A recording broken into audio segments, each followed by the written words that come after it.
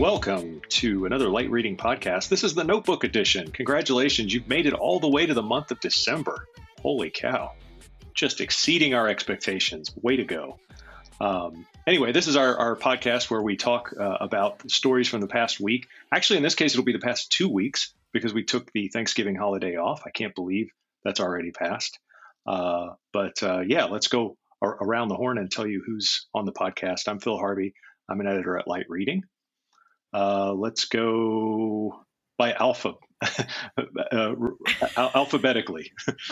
Oh, okay. Last name or first name? Last name. Okay.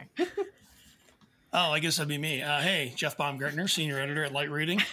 I had to look at the letters. Yeah, this is. I know this is too much. This is too much math in the morning. I think I'm next. Mike Dano, editor at Light Reading.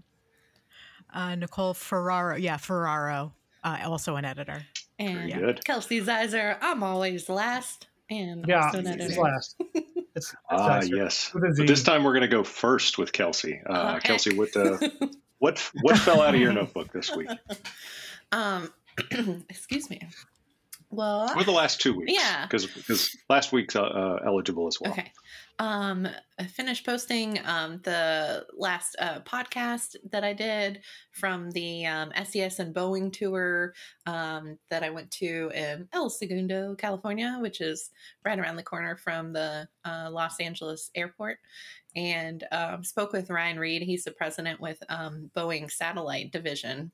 And he talked a little bit about their partnership with SES and launching their O3B mPOWER satellites. And those are MEO satellites, so medium Earth orbit. And those are going to be launched in mid-December, the week of the 12th. So mark your calendars. And are those for broadband purposes, or what's the end use for those? To deliver fiber-like connectivity. Oh, fiber-like. Yeah. From a medium Earth orbit satellite. Yeah, so they have 5,000 beams to cover more surface area, and I think there's going to be maybe about half a dozen total. So they're going to launch a couple more. I believe it's 2 in December, and then a few more in Q1 of next year. And so SES is the satellite operator, and some of their customers are like cruise ships. So they describe it as almost like a floating town, and being able to, follow the cruise ship and deliver, make sure they have consistent connectivity. And we also spoke a little bit about underserved areas. So that's an opportunity too for places like Africa that maybe doesn't have the same fiber infrastructure as other areas, so they can access that satellite network. Yeah. So with new satellite tech, they're going to be a bit more of a competitor, be in a better competitive position to take on like Starlink and companies like that are doing low Earth orbit. Yeah, and that was kind of interesting to talk to them about.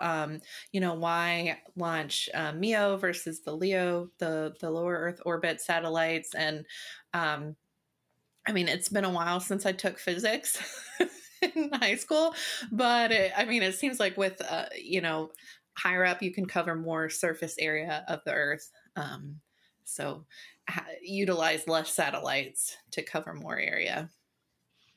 And that was your science moment for today. Thank you. Yeah, very good. There will be a test. When you started talking about satellites, so suddenly Mike woke up. So I was. Is there going to be a test about this afterward? Because I might need a refresher after all this. Yes, you're going to have to calculate the trajectory of the satellite.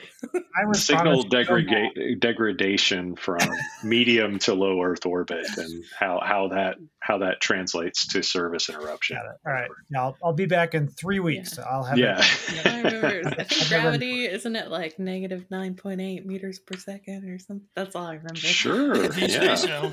What you said. I'm just making sure. Only we had devices connected to the internet at all times to help us look things up. Mike's furiously Googling. I don't even know what to Google. I got nothing. Well, let's bail Mike out. Mike, what did you cover the last couple of weeks, or what stories stood out to you, even if you didn't cover them, that were of interest? Well, speaking of math, I actually did. 10 points for that Episode is getting transition. worse and worse. I Yeah, I love was it. hoping he would say football, but never mind. Go ahead, math. No, Sure. actually, Yeah. I mean, there is a small amount of math that I did have to do. So I did a story on 6G, and okay, so follow me on this one, because here's the stories. So the upshot here is that Dish Wireless is going to rule 6G. And here's the argument for this, right? Is that okay? So there's a thing called 6G. It comes after 5G, and they're supposed to do it in the year 2030 or whatever. And the new thing is that people are starting to talk about what spectrum band is 6G going to work in. And when they first started talking about 6G a couple of years ago, they were like, oh, it's going to work in the terahertz bands. It's going to work in the millimeter wave bands. It's going to work in these like super high bands. Mm-hmm. But the recent discussion around 6G is actually much lower. It's actually in the spectrum bands that are like 7 gigahertz to like 20 gigahertz, which is lower than terahertz, lower than millimeter wave, right? And so the reason that Dish is involved is, well, Dish actually owns a large chunk of spectrum right at 12 gigahertz, like right in the middle of what they're saying is the good bands for 6G. And Dish has a proceeding at the FCC that's like, hey, you should let us put wireless communications in this band. They're not allowed to yet. That band is like reserved for satellite stuff right now. Mm-hmm. But Dish Network is asking the FCC to change the rules for that band. And then if they do, then, Dish would have this huge amount of spectrum, and hey, they're talking about 6G for this band. And so if A equals B and B equals C, then Dish Network is gonna crush it in 6G. That's see that? Yeah, that's Well, math. Yeah. even Okay, rhyme that is too. math. Yeah, There's a you little got rhyme in letters, there. I like it. numbers. You got the whole thing. Well, Mike, Yeah. I Got all this. have a question about 6G, right? Because there were all the use cases that were talked about 5G, right? And they haven't necessarily paid off all that well for some of these guys. What? I know, I'm it's shocked. crazy. So what is it about 6G that what's kind of the use case or the reason for another set of standards, Right. Because remote Invisibility. surgery and Yeah. autonomous vehicles. Yeah. Which are the exact same use I was like, cases that they talk sounds about familiar. in 5G. Yeah, all right. Yeah, no, Yeah. there's nothing about 6G that's different. It's all the same. Other It's than all the same the stuff. spectrum bands potentially. Spectrum bands might be different.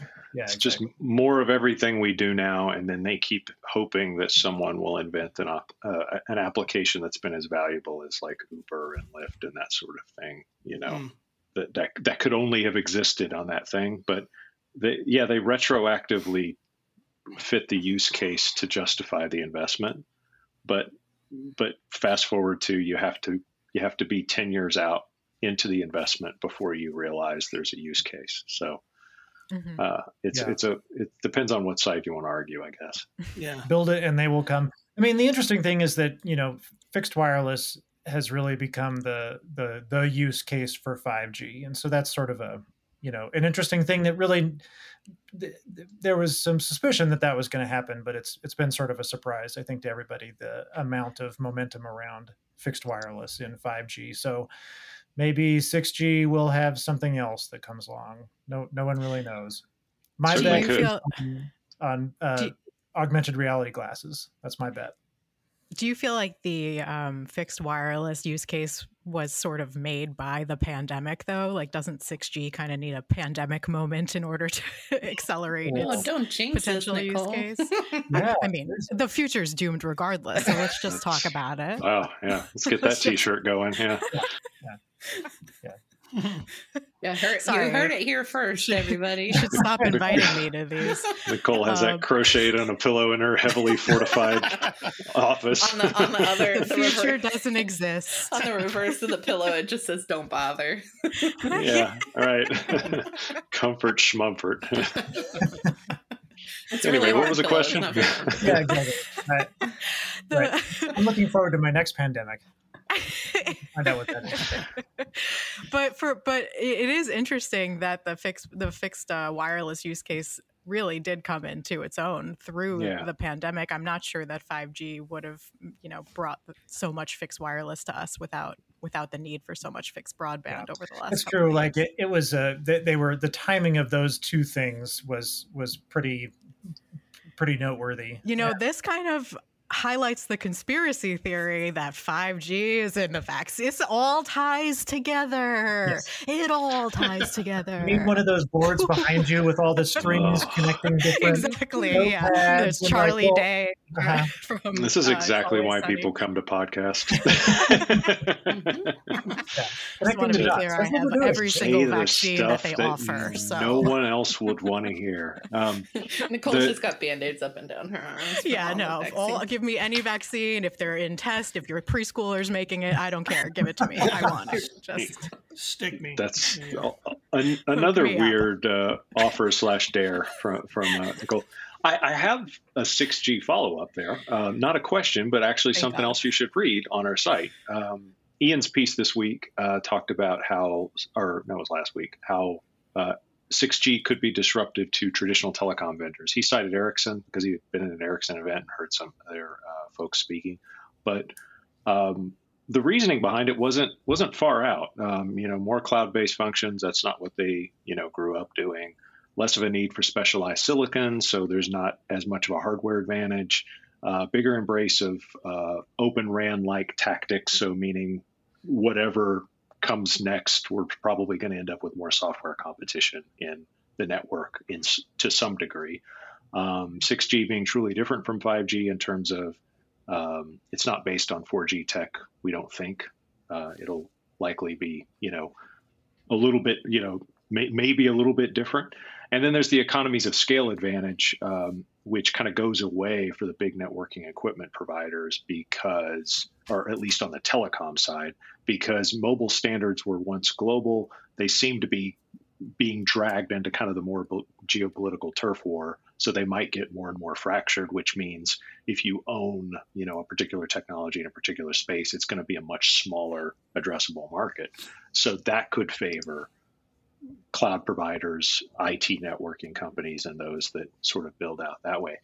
So, if you put all that together, in addition to Nicole's vaccine radio theory, no, I'm kidding.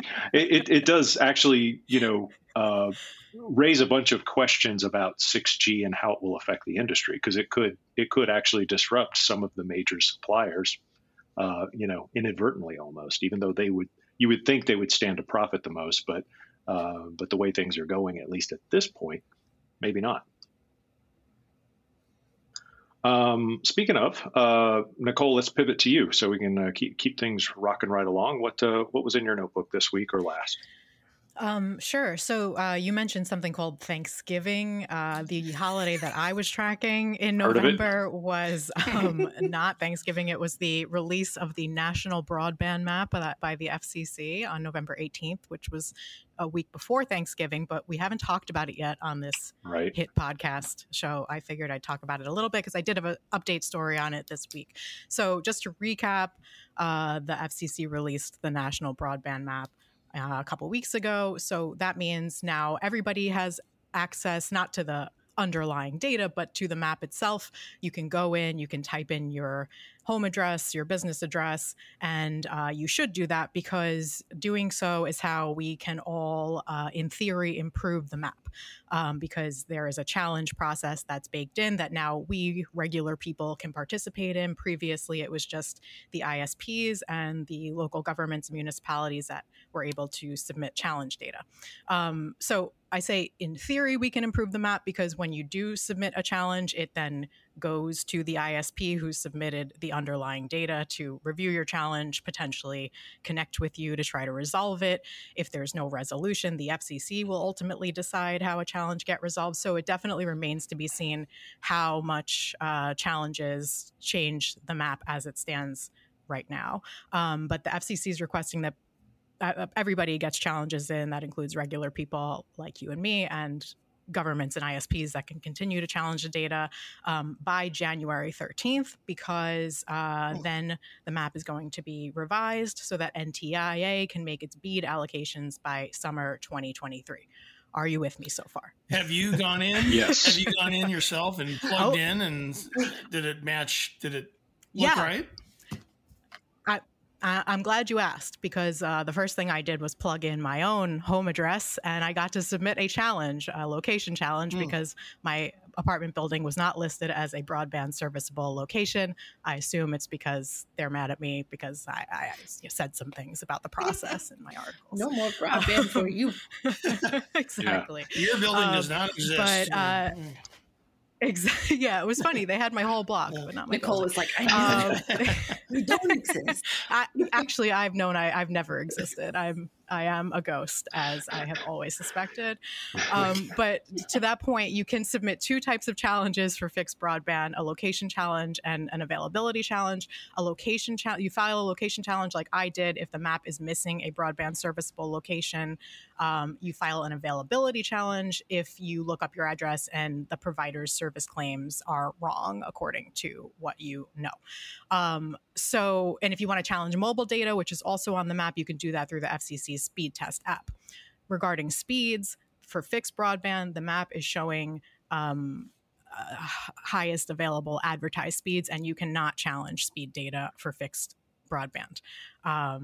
Period. End of story.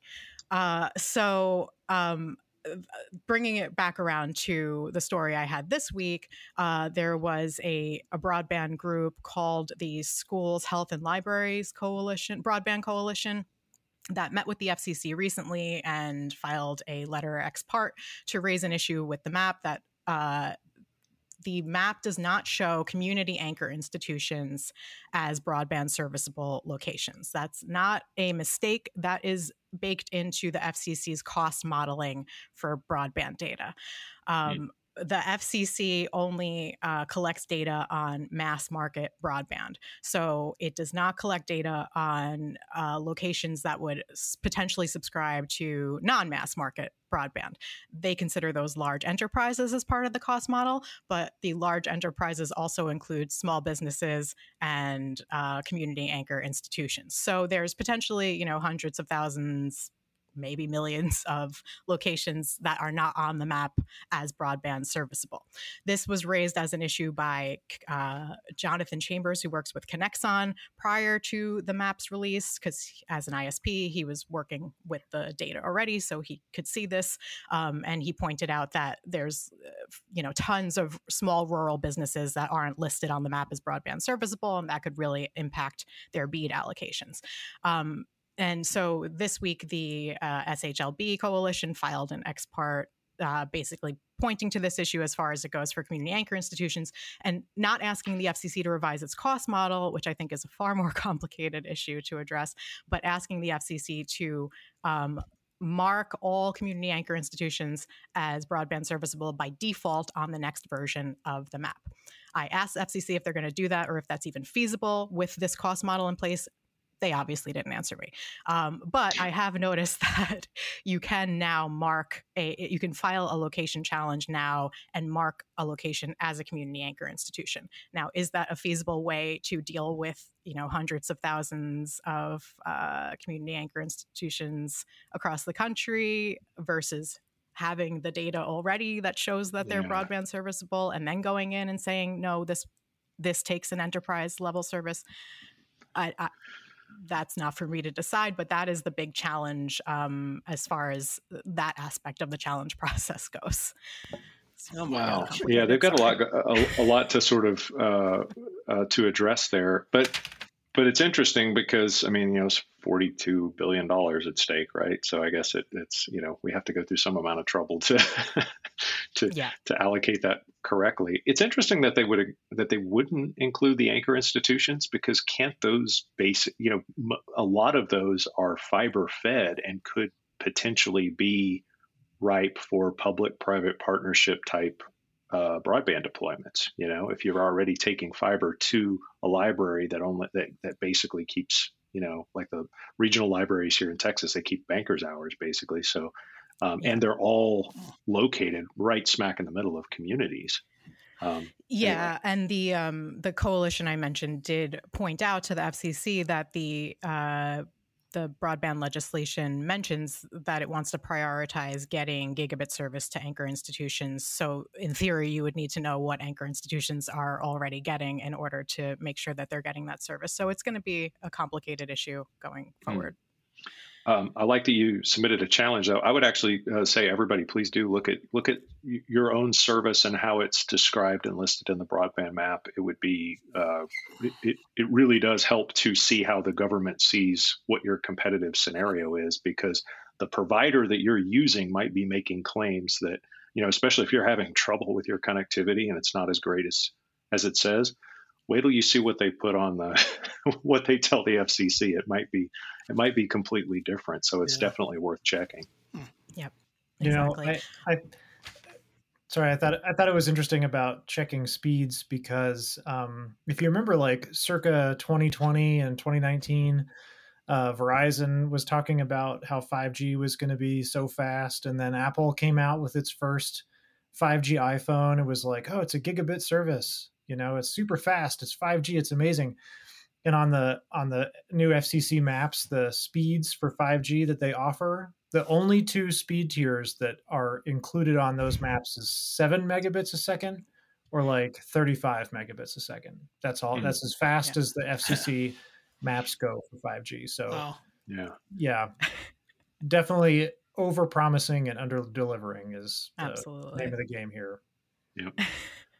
Jeff, let's wrap up with you so we can keep it moving along. I don't want to.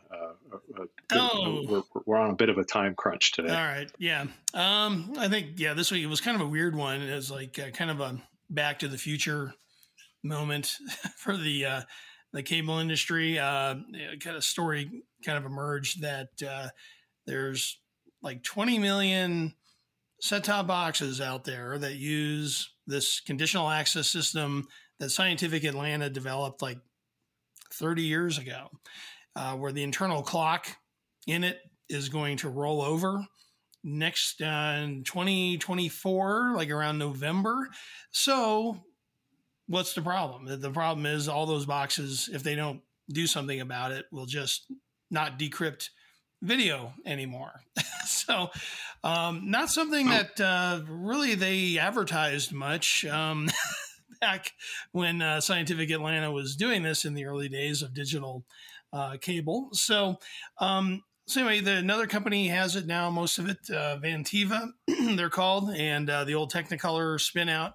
So they put out a warning in July that, hey, operators that have these boxes, you need to remedy this by the mid 2024 to November 2024 deadline or timeline, or all these boxes are just going to be inoperable. So they've come up with they're working on a remedy for the power key boxes that have the old cable card modules in it. They're not going to worry about the embedded security devices, but another company, Adara, is proposing an idea where you can fix all of those boxes with kind of a technique where they'll spoof the clock internally on the set-top box. So anyway, there's all these approaches, and I talked to Comcast, and they're like, well, we're just going to swap them out. We're just going to swap the devices out. Anyway, some other operators might do it, but that's expensive. It could be disruptive. So it'll be something to kind of watch.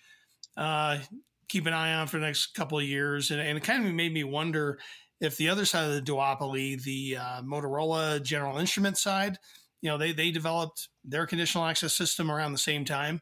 I'm just wondering if they have a similar rollover problem. So I've been poking around on that. I haven't found anything, but I'm curious to find out. So that was. But the headline here is that tens of millions of people have pay TV service that might just stop in the middle, stop and go completely blank in the next 2 years if they don't get some technology change fixed. And it's not a change that they themselves can handle unless they cut the cord. They can talk to their cable operator, and they have to kind of they proactively upgrade do something. you or do something. Yeah, I think. I mean, I think if nothing changes, that's exactly what'll happen. Like the boxes won't work, but the operators are or should be by now aware of this problem. So there is a couple of years to kind of deal with it. It's just how are they going to deal with it? Are they just going to swap out boxes, or are they going to do these other techniques to try to salvage these devices, give them some legs? But it's just like another milestone along the path to the death of the old traditional set-top box. And it's almost like this clock thing almost does some of these operators a favor in a way. If you're thinking about eventually migrating off of this stuff, it's like, well, this clock thing, we got to do it, versus just letting things kind of naturally, take their natural course here. Yeah, by natural you mean get less and less useful to the people that they're serving while charging them the same amount of money. That's usually that's what you're saying, Phil. Yeah. MO. Yeah. Those are the opinions of one Phil Harvey who admittently doesn't read a lot. So let's just get that on the record. You should check out our website. Yeah, I should. Yeah. Wait, hold on. Lightreading.com. Is that where I can read about clock spoofing? Exactly. That's your source for all clock spoofing. All right. We don't miss a thing on clock spoofing. I'll tell you. I'm not searching clock spoofing on Google by no means at all. I just I'm already I have enough problems. I don't need that out there. Okay.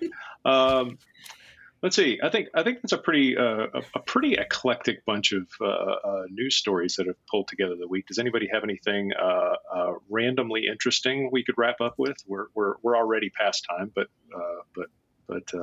anything off topic or silly that you want to lead with? So there is a movie that's coming out next year called Cocaine Bear. Oh, I saw the trailer yesterday. And there is a trailer for this movie where a bear eats cocaine and then kills people. And it is the greatest thing that's ever happened. And here's the part that I wanted to mention. I just found out apparently it's based on a true story where an actual bear ate a bunch of cocaine. Yeah, like 30 kilos or Alabama. Yeah. Wow. I think it said it dropped out of an airplane from a drug dealer, but the poor bear OD'd. So I think the movie is, Wait, the bear's dead? Yeah. Yeah. Oh, I thought you were saying eating the bear was going to join us next week. He's still out there. I know. She's already got the guest booking forms and the consent decree and all that stuff. All like she was getting ready to fax it off to whoever his agent was. Yeah. Well, yeah, we should have him on the next podcast as interview with Cocaine Bear. It'd be a really fast I thought that was going to be the way he said it. I thought he was going to say there's a movie called Cocaine Bear. And the bear is my friend. It always comes back to illicit drugs on this podcast. Well, now do you think this movie will generate public interest more in bears or more in cocaine? I guess is the. I think coked up bears specifically. Maybe this is a question that business journalists shouldn't even be dealing with at all. I mean, I'm hoping it's a cautionary tale of if you find cocaine in the woods, is that what you're? Okay, that's what you're getting from. I think it's I think my entire career has been a cautionary tale. Not what I gleaned from this at all. Well, yeah. All right. I think this is a great place to leave it. I just want to leave it right here with Cocaine Bear on the brain. Don't Google clock spoofing. Remember to watch Cocaine Bear. Satellites are your friends. It doesn't matter how high up they are. Check your broadband map, and 6G is probably going to kill us all. Oh, no, I didn't say that. Yeah. Thank you so much for watching. Thanks for listening, and have a fantastic weekend.